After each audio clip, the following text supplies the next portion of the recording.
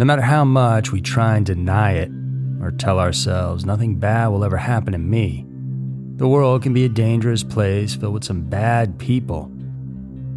There's good people too, don't get me wrong, but the bad ones are those who have lost their moral obligations to humanity, as well as the ability to feel remorse. Interestingly, there's a lot of ways in which these individuals can satiate their lust for violence and murder. With the advent of social media, well, things just got a lot easier for them. Today, we're looking at some horrifying instances in which killers took advantage of the internet in order to catch their prey. And there are lessons to be learned here, so pay attention. Welcome to Scary Mysteries, everyone. I'm Andy Fitzgerald, and if you guys enjoy this podcast, then go check out our other one called Everytown.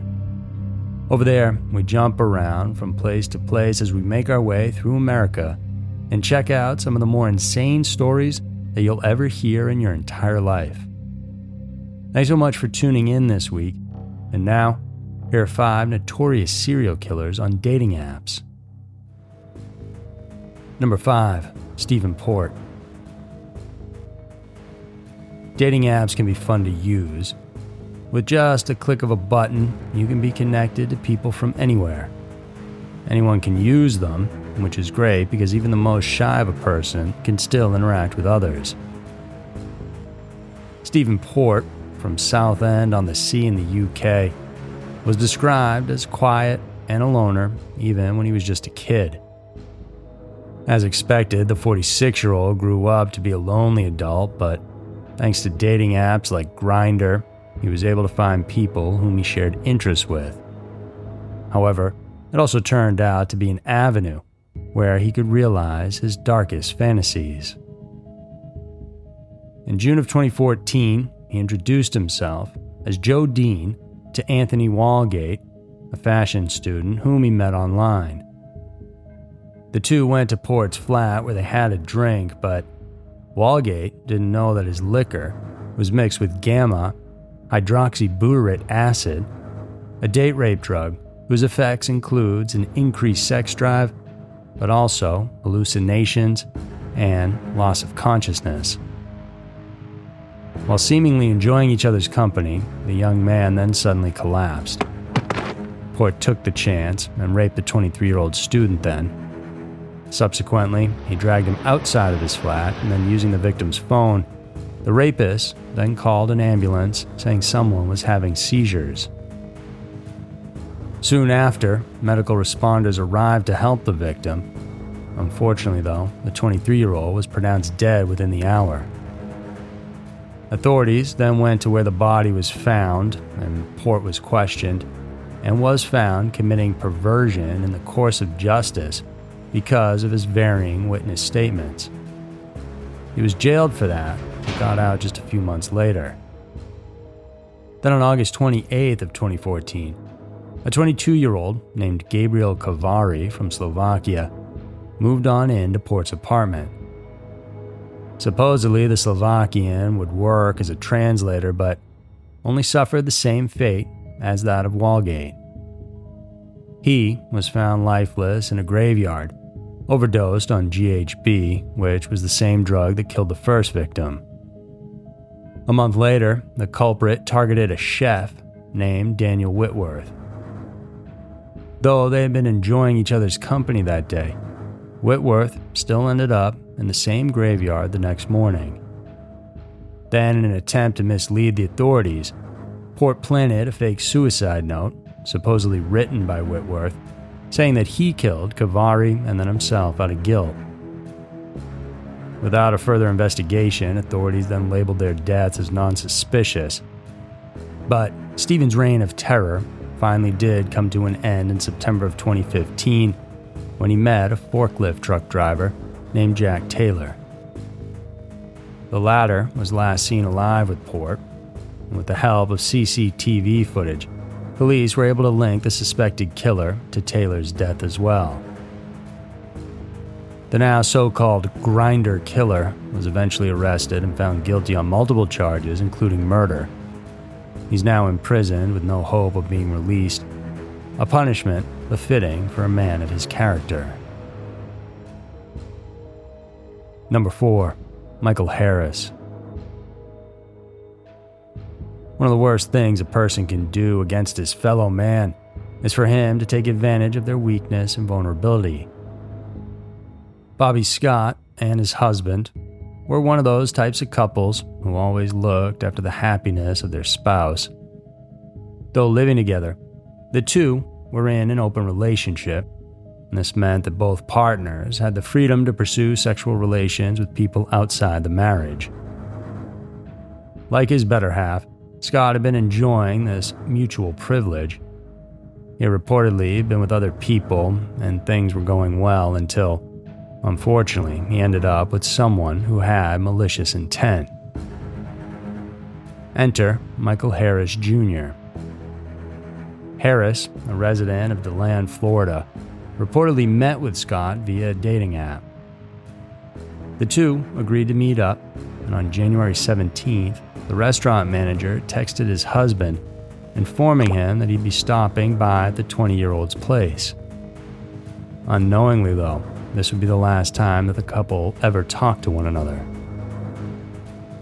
In the following days, no one knew where Scott had gone or who the person he had been with. On January 20th, the unnamed husband called the Volusia County Sheriff's Office then to file a missing persons report. The police department immediately began investigating into the matter, and while they were at it, a shocking development occurred.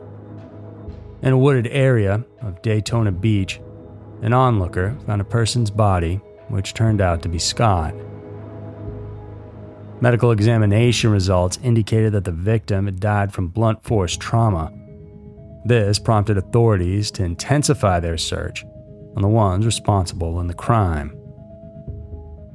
It didn't take long before they found Scott's vehicle in DeLand, and after looking through his phone, Harris was immediately reeled in for questioning. There, he told police the deceased had left his home around midnight on January 17th. As to why the vehicle was in his possession, the young man said that Scott lent it to him. To clarify the confusion, Volusian authorities called the husband, who then said that his partner had not once loaned his vehicle to anyone ever. For this reason, the police proceeded to arrest Harris, who in turn surrendered without further incident. He was detained and brought to the Volusia County Branch Jail, where he remains without bond. In a press release, the county sheriff said that Harris already had a record of gay prostitution, but more than that, he was infamous for blackmailing and sometimes robbing his clients turned victims. Unfortunately, his crimes had quickly grown from petty ones to the heinous kind. Number 3. Jamal Harris. Lately, there's been a running joke on the internet about dealing with expectations. Basically, it's a series of images, and sometimes videos, featuring a side-by-side comparison between things like food, items, and other merchandise. On one side, you get to see them projected in their most ideal appearance. However, the next picture illustrates what it looks like in reality. Funny enough, this joke may also apply on people. And while some would just brush the matter off in their mind, others tend to take it rather seriously. Jessica Truliet was among those who you might consider quite active in the dating world, and the 35-year-old had been using the social media app Tagged for quite some time. On October 2nd, the woman told her family that she'd be meeting up with a man named Jamal Harris. Both had met online beforehand, and it wasn't exactly revealed what plans they had, but their evening began with Truliet picking up Harris at his home in Marrero, Louisiana. We could only imagine the excitement she probably had in meeting the man. However, things went down the drain quickly when she saw Harris in person. In the next few hours, Truliet was texting a friend for help to get rid of her date for what may seem to be a very superficial reason. Turns out, the man didn't look at all like his profile pictures, And suffice to say, she didn't find the guy attractive. For the whole night, Truliet had been trying to get rid of Harris. She told him that she was expecting some other guy to come over to her place in Westwego. It was already in the wee hours of October 3rd when Jamal finally succumbed to her request. Perhaps to soothe the pain of rejection that Harris was probably feeling, the woman decided to drive him back to his house. But she didn't feel comfortable going alone, so Truliet brought her father, Robert Templet Jr., along. He was in the passenger seat while Truliet was driving, and this would be the last time that the two would be seen alive. At around 2 a.m, Templet Jr. and his daughter were found dead inside their vehicle that had stopped on the side of the road near the intersection of 4th Street and Garden Road. The initial investigation found the 2 victims shot in the back of the head. Detectives immediately suspected Harris, as he apparently had a criminal record of convicted armed robbery in 2007.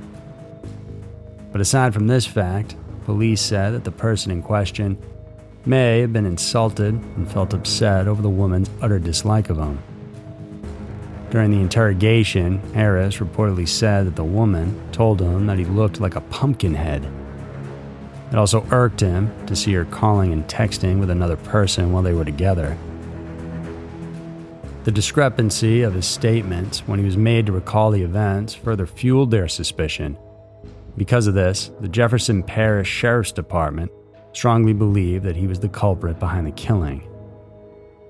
However, in his defense, Harris's lawyer said that someone else could have shot Truliet and Templet, but a judge found all the probable cause to detain Harris, who is now accused of murder. As in anything in life, we have the freedom of choice. It's everyone's right to choose whom they want to interact with. Harris's bitter reaction towards the woman's rejection could be a strong motive behind the killing, but who knows? Maybe there's really another person who pulled the trigger. Number 2. Talon Christian Bradley.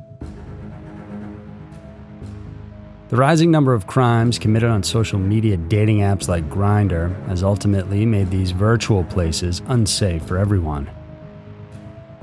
On May 27, 2021, Westerville, Ohio's police received a 911 call from a person who reportedly found the lifeless body of Robert Allen Goodrich inside his home on the 600 block of Mohican Way.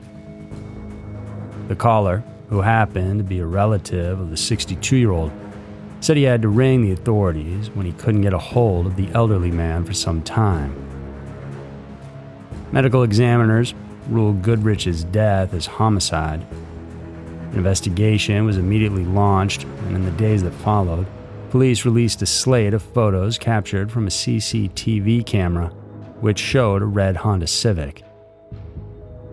The vehicle appeared to be in poor condition, considering that it could be seen with a lot of damage on its exterior. Westerville police believe that this car could be connected in Goodrich's death. And with this, authorities were able to track down the driver, and during the routine questioning, they found out that this was exactly the person whom they were looking for. At the time of his arrest, Bradley reportedly told the officers that he met Goodrich on Grindr. As already worrying as it is, they also found out that the suspect had also met another app user, Randy Gwertz, on that very same day. The 63-year-old was eventually found dead in his home in Columbus. He too had been stabbed to death. The police report indicated that Bradley met the 2 elderly individuals and then murdered them after his encounter with each one. During his detainment, the young suspected killer surprisingly told police that he didn't do it. Still though, he was brought to jail and was assigned a $2 million U.S. bond, $1 million for each of the victims. Then, things took a much more shocking turn. In an obituary posted online, authorities said that Bradley had died while he was detained. He had apparently died of a suicide, although it was not revealed the exact cause of death. With his untimely passing, all charges against Bradley, including burglary and tampering with evidence, have been dropped. Can't be helped but for everyone to wonder what exactly happened to Goodrich and Gwirtz. It's also quite alarming to note that Bradley committed these heinous acts on the same day. Had he not been stopped, who knows how many other victims he may have killed. Number 1. Danwell Drayton. It's not surprising to note that many criminals in history have suffered or have been diagnosed with mental illnesses. On July 17, 2018, the NYPD received a 911 call about an unconscious woman found inside a residence on 145th Road near the JFK International Airport. This homeowner was later identified to be Samantha Stewart. Medical examiners confirmed that the 29-year-old had suffered trauma to her neck and head, meaning that she was strangled to death. It didn't take long for the NYPD to track down their suspect. At the crime scene, they found several pieces of evidence that linked the crime to a certain Danwell Drayton. He and Stewart reportedly met on an unspecified dating website.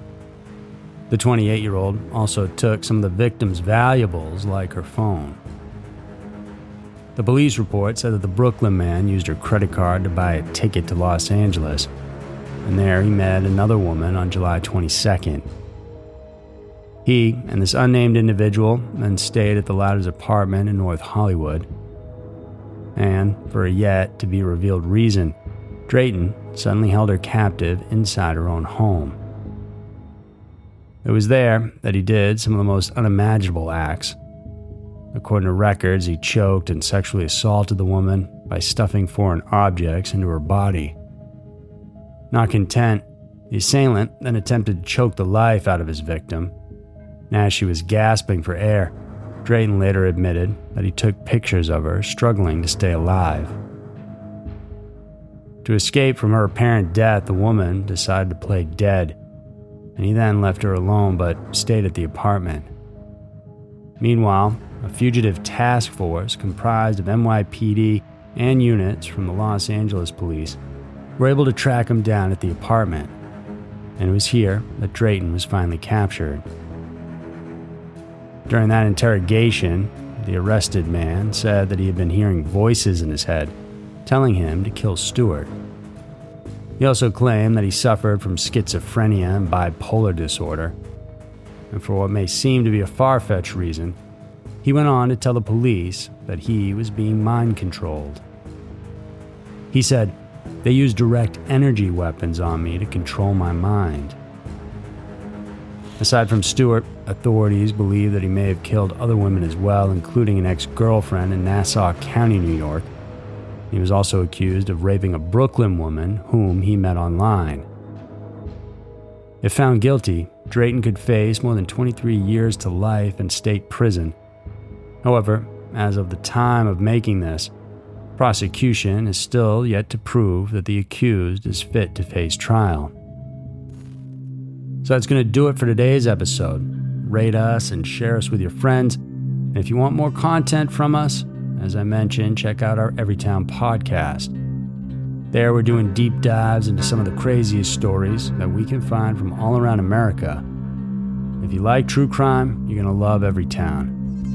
Thank you guys so much for tuning in. And on behalf of myself and the team that makes these episodes happen, we want you to know that we really appreciate it.